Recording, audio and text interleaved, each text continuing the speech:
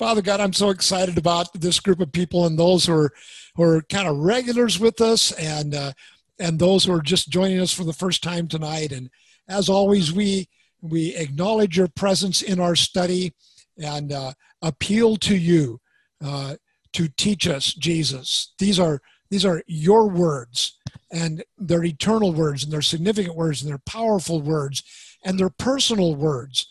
And so you know what each of us need this evening as we study together. And so prompt our hearts and minds to be alert to what you're doing in our hearts and minds that make us more like you. Jesus, be glorified in our study time is my prayer in your name. Amen. Amen. Good. All right, let's get to Matthew, the 5th chapter. Before you do that, you skipped Janice. Who did I skip? Janice. Nope, right not after Janice. Eliana. You were on the phone at the time, Cindy. Vicki, I mean, you were on the phone. Oh, I'm sorry. Yeah, my daughter called me. Yeah, that's important. Matthew, the 5th chapter, we're going to pick up at verse 27. We had so much fun with murder and anger and reconciliation last week that we're Jesus just going to jump right into another one that sure sounds like fun. Okay, so here we go. Let's take 27 and 28. You have heard that it was said, you shall not commit adultery. But I tell you that anyone who looks at a woman lustfully has already committed adultery with her in his heart. And this is kind of a, hey, ladies, you're off the hook verse, apparently, but there's application here, of course, right? But Jesus is quoting, and it could be either Exodus 20:14, the Ten Commandments, or it could be Deuteronomy 5:18, where the commandments are repeated. But nonetheless, as murder begins with anger, Jesus says adultery begins with lust. And he's much more concerned, although he is concerned, but he's more concerned about the core issue than the behavior. Behavior needs to be corrected, but he wants to get right to the root of the matter. And so Jesus says adultery, I'm gonna deepen it. I'm gonna refine it, and I'm gonna take it right down to the level of desire that is fertilized by a gaze or allowed to become inflamed within. It's anyone who looks, which is in the Greek has a connotation of leering, staring for any length of time with the direct intention of lustfully looking.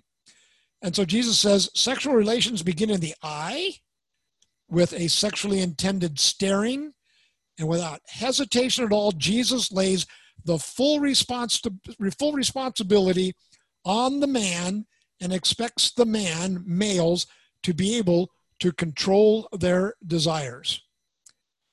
And the most stunning part of it is he makes adultery equivalent to lust and lust equivalent to adultery. Okay, what's this do for y'all? Well, I think he was pointing at internal purity. What you can control in your own body more so than the act itself. Okay.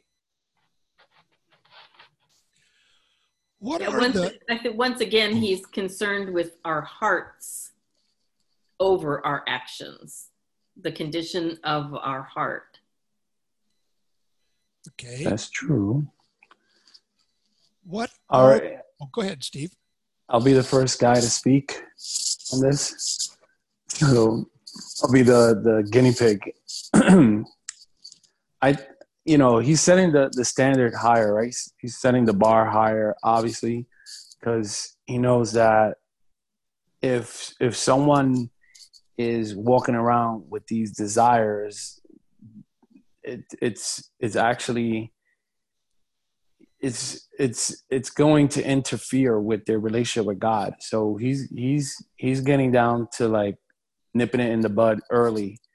For me, it's like a preventive thing, and to keep that person in communion with God. Because if you have all those desires, then you can't desire holiness and that and harbor that at the same time. So I just, what I get from it is that it's a calling to a higher level of intimacy with God, and he's going to pave the way for that. Okay. And I think it seems like it's more than the behavior starts in the heart. It's sort of that the spiritual being is the heart. So it is as important. If the goal is to purify yourself as much as possible, we're humans, you know, that's pretty hard for some of us, but it starts at the heart. It starts at the spirit, your soul. Okay. Every Monday morning, I send a text to a bunch of guys. I would say young men, but you know, Hal and I, everybody's young to us, you know. But Hey, speak for yourself now. Oh, okay, sorry. Well, everyone's young to me. And here's what I wrote the guys on Monday. I said, hey, I lead this, I facilitate this group on Wednesdays, and here we're studying. And one of the verses this week is, you know, I say to you, anyone that looks at a woman with a lustful intent has already committed adultery with her in his heart. And I said, this remains one of the biggest challenges in my life. And these words of Jesus radically reinforce my need for a savior. Yeah, I might be able to blow it off with, well, look how good I am. You know, I haven't committed adultery in 30 years. But, you know, but Jesus says, no. I know your thoughts. I know what goes on inside of you, and it's as bad as adultery. And I go, wow, do I need a savior? I continued and said, however, Jesus is not trying to condemn or discourage me. Instead, he is talking about my identity. He is telling me that his followers not only take adultery off the table, but they work to set aside lust, because lust is just not consistent with being a Jesus follower. Olympic athletes maintain disciplined lives and specific diets. And because they identify as Olympic athletes, they can avoid and walk away from apple pies covered in ice cream. Enticing for sure, but eating it would run counter to who they are and what they want to do, so they make the best choices. You and I are God's workmanship created in Christ Jesus for good works. So let's really focus on our identity and purpose this week and see if we notice a difference in the way we live. Because I don't see condemnation in this. But think about it for a minute and tell me, what are the implications when Jesus makes lust, you know, looking at a woman lustfully, holding on to that, you know, just sitting in and leering, when he makes that equivalent to adultery, what are the implications for how we relate to other people within the church?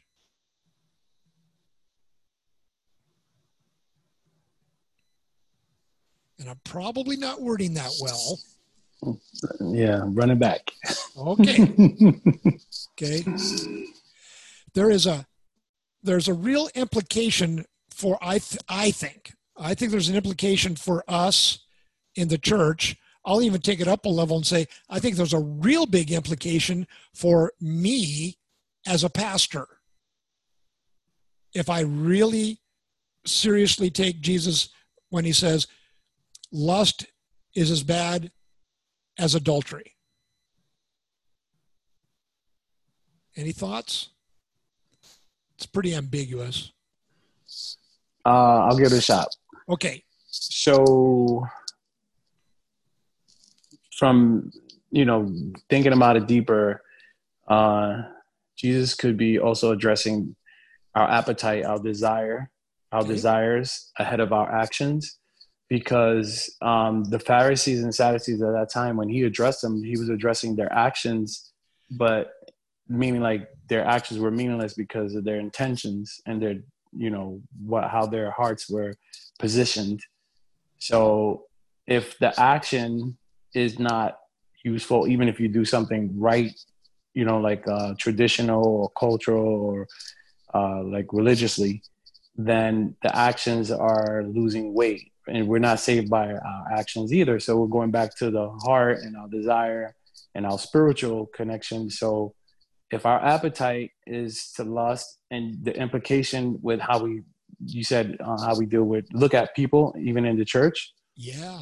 Then if we could smile and shake hands with everybody, but maybe not like certain people or distance ourselves from certain people, or we could do the actions that like make it seem that we have kindness towards people or a lovingness towards one another, but we're not really loving them just because the action has to be our intentional inner. Like we have to love them from our hearts, from our desire to truly love them the way God loves us. So that's the implication that I'm getting, that like it's a deeper, like if lusting and just looking and desiring to lust, then what is our desires with each other? And in that sense, like what are our true feelings towards one another as opposed to our actions? Do they line up? Yeah, and I think God wants from us a clean and pure heart, and he wants us to exercise part of the fruit of the Spirit, which is self-control. So we have to have the self-control and to keep ourselves, our bodies are the dwelling of the Holy Spirit, right? And he wants us to be holy. So, the sin starts in the mind and then goes to the heart. And then if we let it go, it goes into action, right? And he's trying to say, you better, put your brakes on and think about this, because I want you to be holy. Yeah, and the culture he was addressing, it was all about your actions. It's all about what you did or did not do. And people were actually could be very prideful about what they did or did not do, and found themselves feeling very justified to God, as if I'm perfect or I'm doing everything I should do because I did or did not do these actions. And Jesus raises the bar and said, well, that's not enough. He's going to be enough, but your actions are not enough. It's not about what you can do or can't or don't do. Yeah, it's not enough about what they do, like you say, but what was in their hearts. What were they feeling? Mm-hmm. And, I think, probably, I wasn't thinking about it. You're right. He was speaking to a lot of Jewish people. So he was probably, it's probably right. He was probably saying, hey, it's here. It's in the heart. Yeah. Yeah. Vicki? I kind of think he was condemning them. I think he was shooting to the heart that you have to be pure. You have to live to a higher standard. And if you're looking at someone lustfully or even thinking about what you might want to do with them, then I can see where he said that that's as bad as adultery.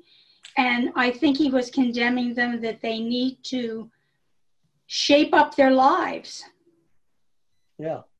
Well, I agree. And I think it was also a way for him to begin to convince people they couldn't do it on their own, and they were going to need a savior because what they were doing wasn't enough, and they couldn't actually do what was enough. And if I may, yes, Connie. If we bring it into today's society, yes, we have to be very careful, because there are churches, groups of people in the church that are changing the rules. Well, he didn't really mean this. You can do that. You can allow yourself to do this or do that, even though it appears to be in direct conflict with what he was saying. And we have to be on guard. Yeah. Every moment to be truly into the word and not just taking somebody's word. It's okay to do this, even though scripture says you shouldn't do this, but it doesn't really mean that, because after all, we're in a different culture. Yeah. Yeah. I agree, but I'm not sure that we could ever, even when we're on guard, we could ever be perfect enough. And that's why we need Jesus. Absolutely. Yeah. Steve? I left out that I one thing that always stands out to me is how Jesus called the Pharisees, Sadducees, these religious teachers, he called them hypocrites, like publicly. And that's, when he's talking about our inner intentions and desires, he's telling us basically it's not okay to be a hypocrite. It's not okay to be a hypocrite. And that's not okay anymore. That's not acceptable. It never was. No. But now that you have the grace to carry on and Jesus is going to pave the way to reconcile us, to bring us back to intimacy with God the way we originally were supposed to be. Now's the time where we got to step it up, and definitely we can't come with the veil removed as a hypocrite. Right. And here's an implication for me that in regards to the church as a whole. Okay, if the bar was only you should not murder, if the bar was only you should not commit adultery, then most of us could sit in church this coming Sunday and feel pretty good about ourselves. And as we're sitting in church feeling pretty good about ourselves, if Fred walks in and we are aware that Fred and his wife are having problems because he walked out on her and committed adultery, we might be tempted to go, "Oh, Fred." But Jesus says, let's take a survey of the room, men. How many of you have looked lustfully at a woman? Not the glancing look. You tuned it in and stared. How many of you? Well, all of us. Mm-hmm. And I think at that moment, Jesus says, you adulterers, saved by grace, need to demonstrate some grace. By casting the first stone, yeah? Yeah. I think it goes for us girls too. There's some pretty hunky looking guys out there. Absolutely, because society says it's okay in general. The bar has been lowered in society. We have to remember that our bar is not low. Yeah. Mm-hmm. Jesus is telling us, my followers, from within, because that's where he's doing all his work. From within, my followers go, oh, that's not what a Jesus follower would do. Instead of, oh my goodness, I can't do that because there's a rule. Right. And Jesus is changing the whole dynamic of this. And then again, I think it changes the whole dynamic in how we relate to one another with love and grace instead of judgment. Because Jesus is making it virtually impossible in just two things: murder, anger, and adultery, lust, is virtually making it impossible for any of us to sit in judgment of anybody else. And to me, that would be, if we could embrace that, that would be a radical dynamic change in a whole lot of our churches, maybe even in our own church. Yeah. I have to remind myself, I'm an ENTJ by the Myers-Briggs test, right? Yeah. So I have to remind myself often that mine is not the judgment role. I'm not supposed to judge. I don't judge. I do, but I'm not supposed to judge, That's my personal battle. Yeah. Yeah. And won't you be excited when we get to judge not so you be not judged, but that's later. Oh, I'm done for. Yeah. I think I'll be absent that night. Yeah, we'll have to plan that ahead. Jesus has got, he continues. He says this is really important. And then he continues in verses 29 and 30, and he just goes wacko, okay? He says, if your right eye causes you to stumble, gouge it out and throw it away. It is better for you to lose one part of your body than for your whole body to be thrown into hell. And if your right hand causes you to stumble, cut it off, throw it away. It is better for you to lose one part of your body than for your whole body to go into hell.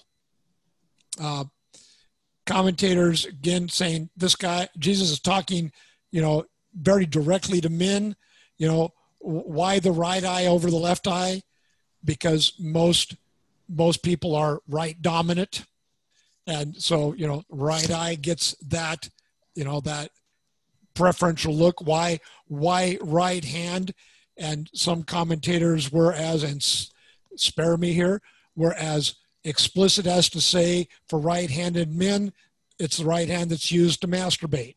And so Jesus is saying very, very straightforwardly, he says, if your eye is leading you astray, pluck it out. And if your right hand is offending you, cut it off, throw it away. Really? Could it be similar to an eye for an eye and a tooth for a tooth and that teaching? Because what that teaching wasn't really about that. It was about equal justice. Although quite literally, it was an eye for an eye. They would both. Was. Yeah. Sadly. I think he's just trying to point out how serious it is. How serious it is about your ability to get with him in heaven. How difficult it is. And to throw away an eye or a hand in exchange for being in heaven is it's at a very high standard. It's a very high standard. Yeah. It's not just like, well, don't look at that lady. Pluck your eye out, throw it away. Right? That's a little different level. He's basically saying there's nothing worth losing your salvation over or disrupting your relationship with God, even if it means your body parts. And you're better off losing one body part than your whole body. And that's what he just sums it up real simple. Precisely. Yeah. Anybody else want to wade into every man on the screen tonight should go cut his right hand off? Did it? Well, wait a minute. I'll just say this much. I am left eye dominant. Listen. Well, you're safe then. Jim, I am really. You mentioned hand being cut off, and somebody that's not here today had a hand injury, and that just made me think about that. Oh man, if John was here, we could be working John hard tonight. Yes, indeed. Hey, let's step back for just a moment, and remember that Jesus is talking about lust. Where does lust reside? Is it in my eyeball? No, in your heart. My hand? No. It's in my heart. In the heart. So if Jesus is saying that the issue is that the lust that you allow to develop in your heart is equivalent to adultery, is cutting off my hand going to help my heart? No. Is plucking out my eye going to help my heart? Not at all. Isn't it interesting that the taking away these particular appendages, it doesn't do anything for the inner thought life, does it? No. I'll end up with no limbs eventually. Yeah. So I think Jesus is smart, he's a pretty smart dude. I think he knows that, yes, this isn't going to help you stop having lustful thoughts. This isn't going to help you stop having lustful thoughts. Okay? Becoming a monk, is that going to help? No. No, because there's going to be lustful thoughts, isn't there? Okay. I think that Jesus is just saying, this is how radical you've got to be about this. You know, this is dying to desires. And he says, so let's not eliminate you've got to eliminate what tempts that gaze. And Jesus, really, that's an internal thing. And I think there's a tendency for us to have a temptation to soften the potency of Jesus's words. Well, but I don't think we are. I think understanding that my eye and my hand have nothing to do with my heart, but the elimination of my eye and my hand indicates the radical nature that God thinks, or that Jesus thinks his followers will go to be like him. Or need to go to. Yeah. Yeah. It's like the athlete you were talking about, Yep. I mean, it's not easy to do, of course. I mean, we're fallible humans. Yep. But that's good. That's where we need to head. Try. All right. Any other thoughts about those 4 verses about adultery and lust? I find it interesting that adultery comes right after murder. Elevates this to, we think murder is pretty serious. You take someone's life, they have no more life. Adultery, well, okay, it's not so good, but here he raises it up to a pretty high standard. And even thinking back to like the old, Greek Stoic and Epicurean, it's an amazing connection between the mental and the physical. Why does my mental affect my physical and vice versa? And that affects my spiritual relationship with God, when God seems like it's always a spiritual relationship, but it's actually a physical relationship with him. Yeah. Yeah. Love the Lord your God with all your heart, all your soul, all your mind, and all your strength. Wow. Yeah. That's whole person stuff, isn't it? Yep. Good. All right, we'll venture in. We've got 20 or so minutes. We'll step in the next pile. Verse 31, Matthew 5:31. It has been said, anyone who divorces his wife must give her a certificate of divorce. But I tell you that anyone who divorces his wife, except for sexual immorality, makes her the victim of adultery, and anyone who marries a divorced woman commits adultery. Okay, it was good talking to you. Let's pray and be done for today. Okay, nice to see you guys. Yeah, it was a good session, good study. Technical difficulties. Oh, no. Divorce confuses the church today because marriage confuses the church. And marriage confuses the church because love confuses the church.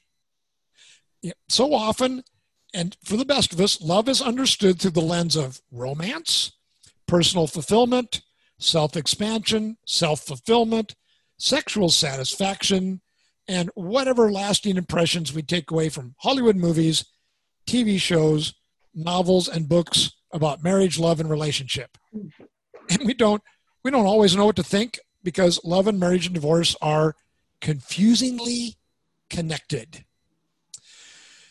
So one of the commentators I read had a really interesting foundation he wanted to lay. He said, to end the confusion about marriage, let's see if we can clarify or grasp something about what love means. And instead of going to 1 Corinthians 13 or all kinds of other places, he goes back to the Old Testament, to God's covenant with Abraham, and hence the entire Jewish nation, in Genesis 12 and Genesis 15. Genesis 12, Genesis 15, where God makes his promises to Abraham. And the promises there, God's commitment to Abraham and to his ancestors is summarized with like this. God commits to be with them and for them unto full redemption. Abraham, I will be with you and for you until full redemption.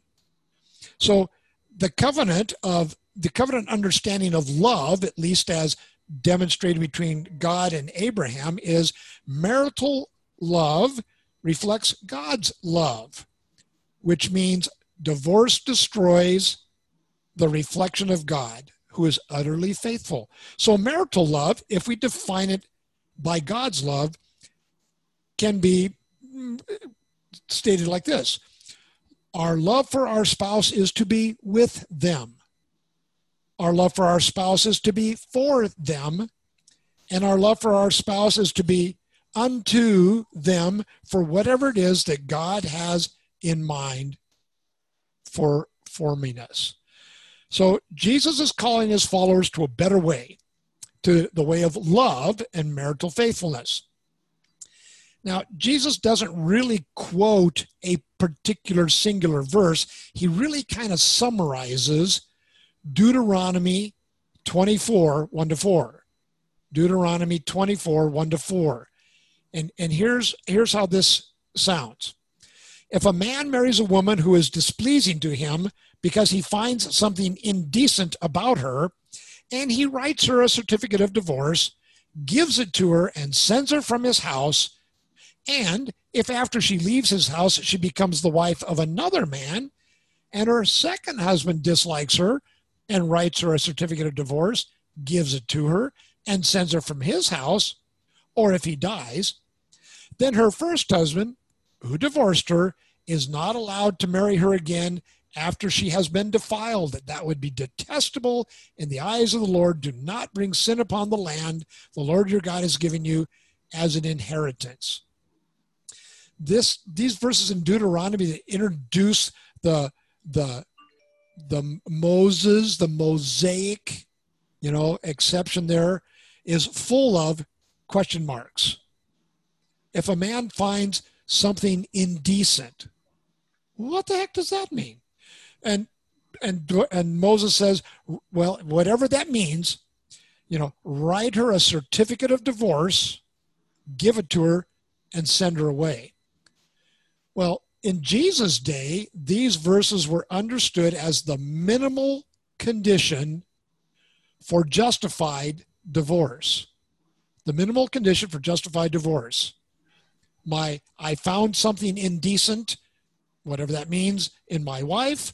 I write her a certificate of divorce. I give it to her in the presence of witnesses, and I send her from my house, and we're done.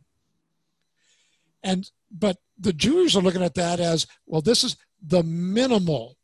This is all I got to do to have a justified divorce. And Jesus trumps that interpretation. He goes right back to the strictness of what Moses himself said. Divorce is wrong except for one condition. Wow. Okay, Jesus, can't we, he's going to talk about it later in Matthew 19. In fact, in Matthew 19, he comes right up front and says, divorce is not part of the Creator's design.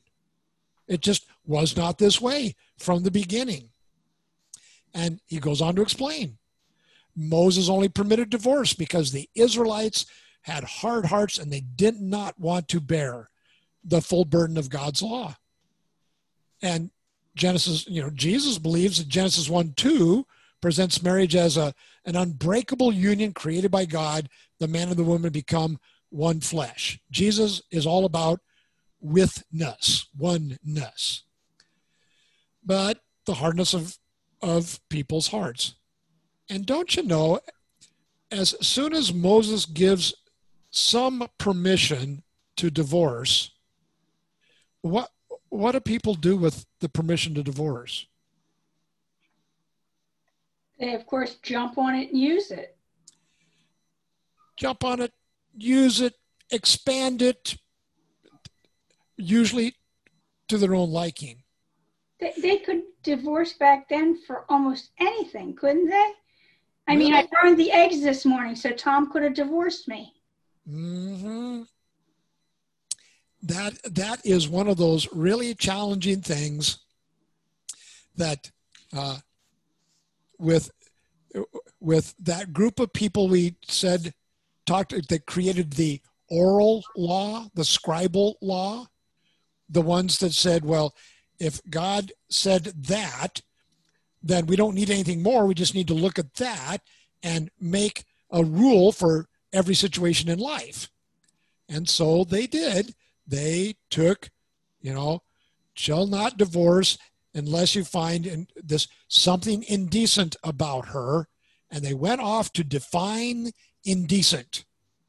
And you're right, Vicki. It went down to she burnt the toast, to she's fat and I don't love her anymore. There was a whole list of things that now became acceptable reasons. That's what the Pharisees brought to Jesus in Matthew 19. That was their challenge. Jesus, is it really acceptable to divorce your wife for any and every reason? Well, Jesus stepped up in Matthew 19 and like he steps up here and says, absolutely not. Uh-oh. And so he's going to reel in the any and every reason and get back to God's design. And here in Matthew, the 5th chapter, he just tells us, I tell you that anyone who divorces his wife except for sexual immorality causes her makes her a victim of adultery, causes someone who marries her to commit adultery. He's going back to the Mosaic. While this law was back in the Moses days, later on, Malachi, one of the prophets, he rallied and railed against the laxity that divorce had become. Malachi 2:13-17, God hates divorce, and he just starts smacking the nation around for taking this permission for the hardness of their hearts and giving full license to do whatever you want to do. And not all the Jews were so lenient, but again, that's why the Pharisees came to Jesus and said, any and every reason, Jesus? So Moses demands that a man who divorced his wife, sidebar, Mark 10:12. Mark 10:12 gives evidence that women could divorce their husbands. So just hold on to that. Okay. But Moses demanded that a man who divorces his wife in the Jewish world give her a certificate of divorce. And Jesus is kind of reading that like, you have heard it said that if a man wants to divorce his wife, he just simply has to give her a piece of paper. And Jesus is attacking that laxity and that permissiveness. And he says, no, you're making the most important issue the grounds for divorce. I'm making it the nature of marriage. And so Jesus brings the whole, any and every reason to an abrupt halt, not only by standing with Moses, but even going beyond and deeper than Moses. So here in these verses in Matthew 5, Jesus virtually makes divorce altogether prohibited. And Matthew makes it clear that Jesus restricts the legitimate grounds as such for divorce to no more than what Moses said, sexual immorality. Okay, we're going to talk about sexual immorality in a minute. How are we tracking so far? What do you think about this? All I could think of was the parallel to this country. I mean, I could get a divorce for incompatibility, whatever that is. Yeah. And it's easier to get a divorce nowadays. I mean, it's, snap your fingers practically and you have one. Yeah. Yeah. I was going to say, how do we apply that to us, to now to. But Good. But I also think that people going into marriage now do not look at it as a lifetime event. And Yeah. and whose fault is that? Ours. Yeah. Sometimes, you know, I heard it when I was maybe growing up, or somebody saying to somebody, like telling women, you have to study because maybe someday if you get married and things go back, you need to have a career so you can support yourself, you know. Like divorce is okay, you know. It's, I don't know, it's weird. No. Okay, good. Just, and this is, I don't know the marital status of half of you on this screen or your previous, you know, experiences in life. So please hear me. You know, there is no condemnation or judgment. You know, we're just trying to discern, you know, what Jesus is trying to tell us, me, trying to tell you, and then trying to tell the people we might impact. So, you know, I don't ever believe that Jesus is standing at the door waiting to go, whammo, gotcha on that one. Any more than he was with the woman caught in adultery. You know, for him it was, that wasn't good, that wasn't right, you shouldn't have done it. I can condemn you, I have the right to do that, but I choose not to. But please don't take that as a liberty to go back and keep committing adultery. Well, Jim, if I Yes. may, I learned that marriage wasn't forever by the way my parents lived their life. Yes. And by the way my grandmother lived her life. That's how they learned. And then, so I didn't have a good example of any of that growing up. I didn't know what it meant to be in a relationship forever. I didn't know what that meant. I didn't know the sacrifices. I didn't know everything that you would go through in a marriage, from the happy to the sad, to the anger, to the frustration, to this, just the loneliness of it all over the years. And it changes with circumstances. Sure. But if you're willing to, when John and I got married, my thought was, I don't want to ever do this again. I truly want a marriage that's going to last. Okay. Good, bad, and indifferent. And when it's tough, when it gets better, it's sweeter. Okay, good. Others? And we're bouncing around Ileana's question. What is the application for us today? I'll tell you what I think the application is for, you know, most of us on the screen right now. You know, is Steve and Maddie, stay married. What? Yeah. Brian, Shirley, stay married. Kyle and Alina, stay married. Why? Because exactly what Connie talked about. Not only is it God's design for marriage, but we, young Christians or Christians period within our body, our congregation, need to see people who believe and can live out in the strength of God that marriage can be forever. I think that's one application.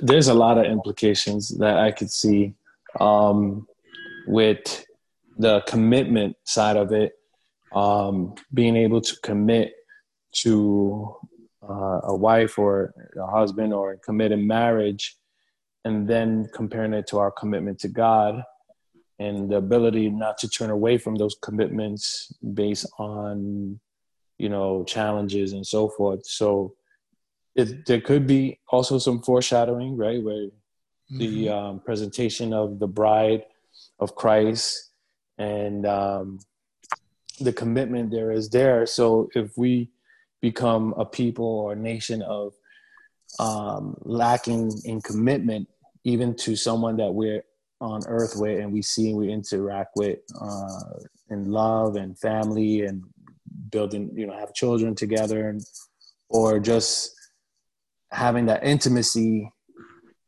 if we could walk away from that, then we'll probably be also prone to walk away from God eventually when we don't have any kind of standard for commitment. Could be. Okay, good. Jesus said that the only reason for divorce would be sexual immorality. Yeah. But Jesus, being God, and God in the beginning said, what God hath joined together, let not man separate. I can't imagine Jesus thinking that any reason would be a good reason for divorce. And not speaking very well for Jesus, probably, but I think Jesus might have made his statement really clear that said, no divorce, period. What God's put together, let not man separate. Okay. But I think Jesus also has a compassion like Moses had that says, and I understand because I am God, that I am talking to a bunch of hard-hearted, selfish people. And am I going to give you carte blanche to do it just because Debbie burnt the toast? No. But I, as God, understand the impact and the significance of the bond-breaking component of sexual immorality. So I think Jesus, again, looking at Matthew 19, I think Jesus says, marriage is forever. And because I understand the hardness of people's hearts, if there's sexual immorality, you can consider it. Isn't it interesting that even in Matthew 19 or here, he doesn't say, if there is sexual immorality, do it. It falls into the exception world, not to the do it world. Okay. Otherwise, Debbie and I would not still be married. Debbie's belief in commitment to God's design is the only thing that brought us through my horrendous period of sin and unfaithfulness. Okay. So while the pastor who married us said to Debbie, you have grounds for divorce. Jim committed adultery. And Debbie said, I don't want God's exception. And I think that's what this is. I want God's design. And so she persevered and the Holy Spirit beat me up and here we are. Okay. That's deep. That's very deep. Yeah. So I don't think it's inconsistent with Jesus. I think if he had just, I think he understood if he just came out and said no divorce, that the hardness of our hearts would cause incredible discord. That's just me. Let's talk about sexual immorality for just a moment, just to wrap up this portion. And we're 8:01, but we'll try to go 10 minutes and then I'll bounce the ball to Don next week, and you come back when he comes on and say, well, hey, what'd you study last week? You just dump on him and let him talk his way out of it. It'll be great. Okay. We're going to remind him to record next week. Yeah. The Greek word for sexual immorality is porneia. There's a word we know the root of, pornography, but porneia. And it's not the same word as commit adultery.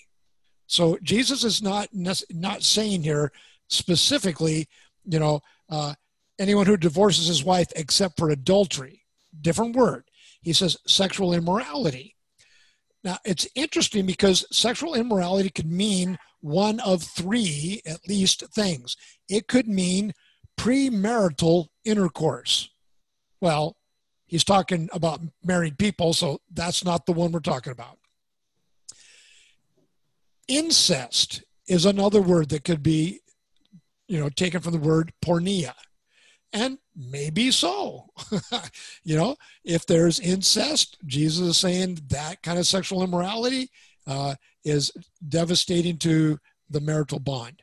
But more generally, there were sexual sins that destroy the marital covenant. Now, again, the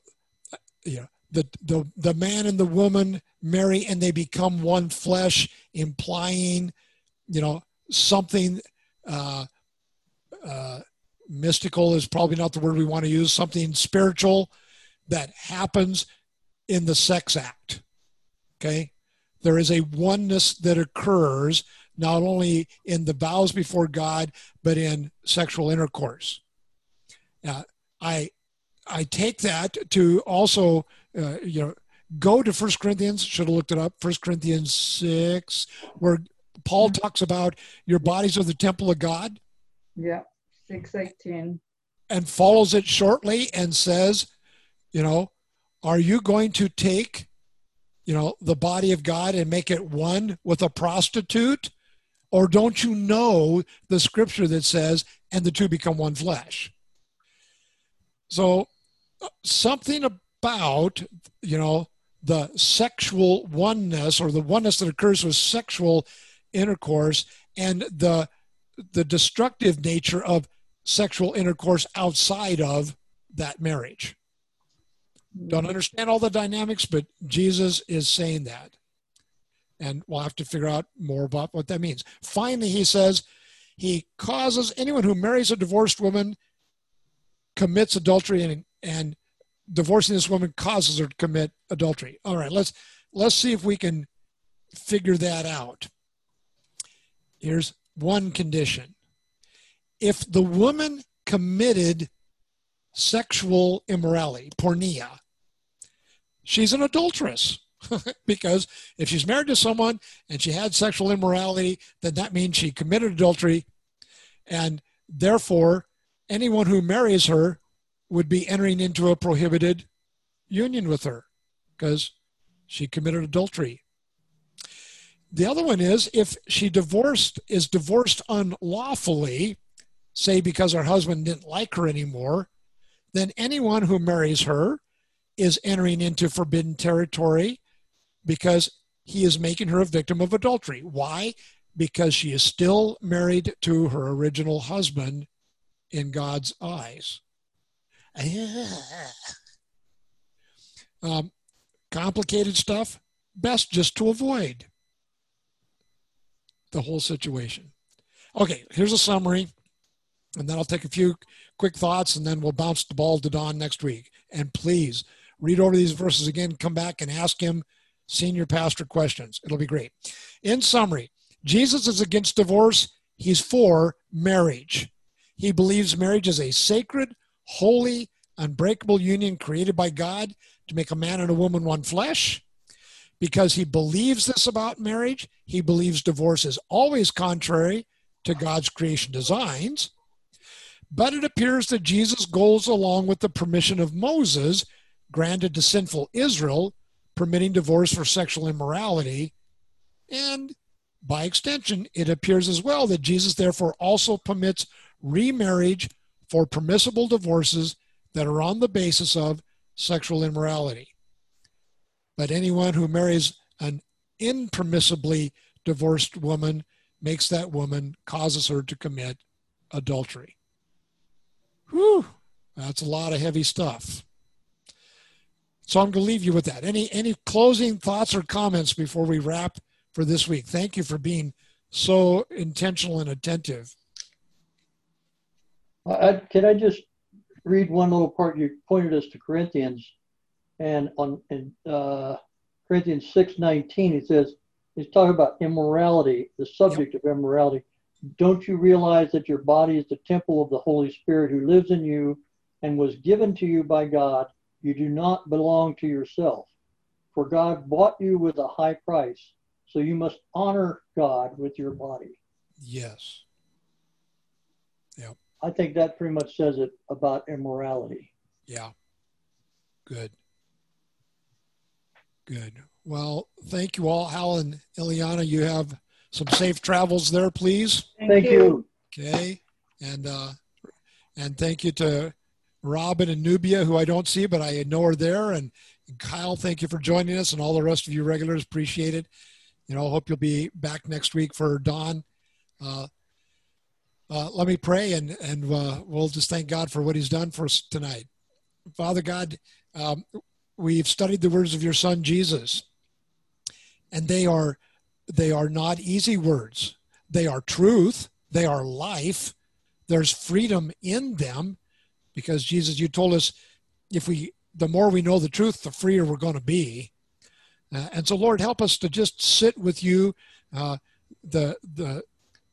adultery and the lust and the divorce are all things that are near and dear to your heart. We want them to be near and dear to our hearts. So help all of us as we ponder this week to really learn from you.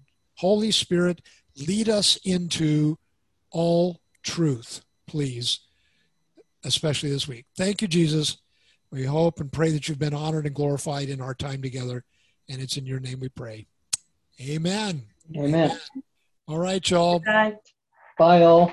Bye. Good night. Good night. All right.